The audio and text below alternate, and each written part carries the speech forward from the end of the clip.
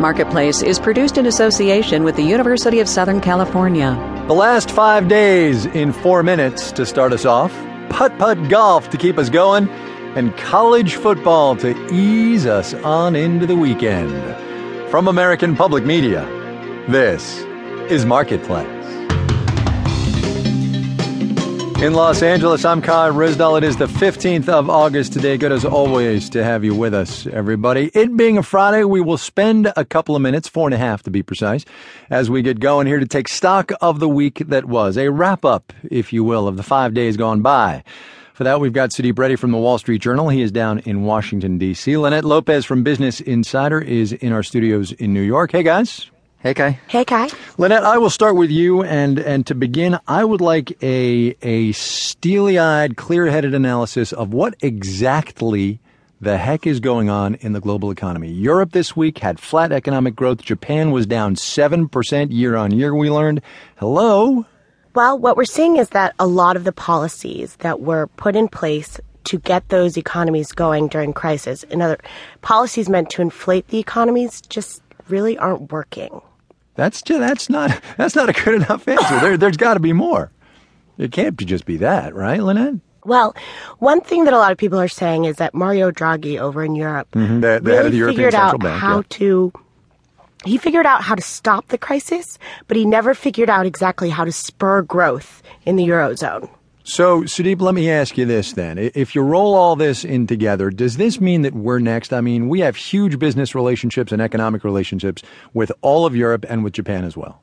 We're not necessarily next. They're all really working hard to try to make us look good, because now we all should feel better about our really disappointing recovery because everyone else is doing far, far worse. I suppose maybe that's their goal in all of this. We saw over the course of the last few years a lot of cycles of turmoil in Europe. Obviously, in 2011, everything that was happening in Europe was weighing on the United States, both markets and the economy. And there is a risk that as the rest of the world struggles, and it's not just Europe and Japan, it's also China that has all sorts of problems on the horizon that could drag us down because it's going to drag down global growth and certainly global growth potential. It just certainly means that we're not going to get the big liftoff we've been hoping for. And if we haven't realized that by August of this year, then we have to realize it now. Yeah. All right. Speaking of us getting a liftoff, Lynette, we did a story this week on retail sales, which came in flat, as you know. And I, in the process of setting up that story, said, hey, American consumers, what is the matter with you guys? You have to shop because, 70% of this economy is you or spending devoted to you. And listeners let me know in no uncertain terms that they didn't think much of that they basically said, listen, you moron, how can we shop and buy things when wages are flat, when unemployment is still at 6.2%? And so the question is, should we just get used to that? The consumers aren't going to be able to step up and take the load in this economy now?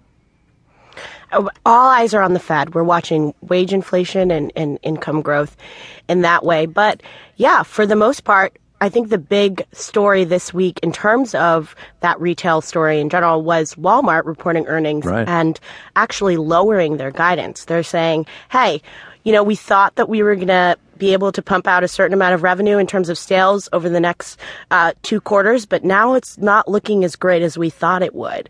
So, we were seeing a little bit of optimism towards the end of last year, people thinking that things were going to turn around. And then slowly, May, retail spending was like at 0.4%. And in June, 0.2%. July comes in flat. It seems like the American consumer is starting to sputter out, and we need some wage growth before we can get this economy really going again. But at the same time, if there's no demand, corporations are like, how are we gonna raise wages? Right. And Sudeep, I mean, there is no inflation in this economy. There's no, nobody's raising wages. There's no pressure to hire workers or any of that stuff. There really isn't. And what you're seeing in retail spending and retail sales, what you're seeing in much of the economy is the tale of two economies. You're seeing pretty good responses among higher end consumers, higher end retailers, and it's pretty pitiful among lower end consumers and retailers who are targeting them. And so that's been the case all along. You're not seeing wages pick up, though you're seeing the stock market still levitate at pretty steady high levels. And until that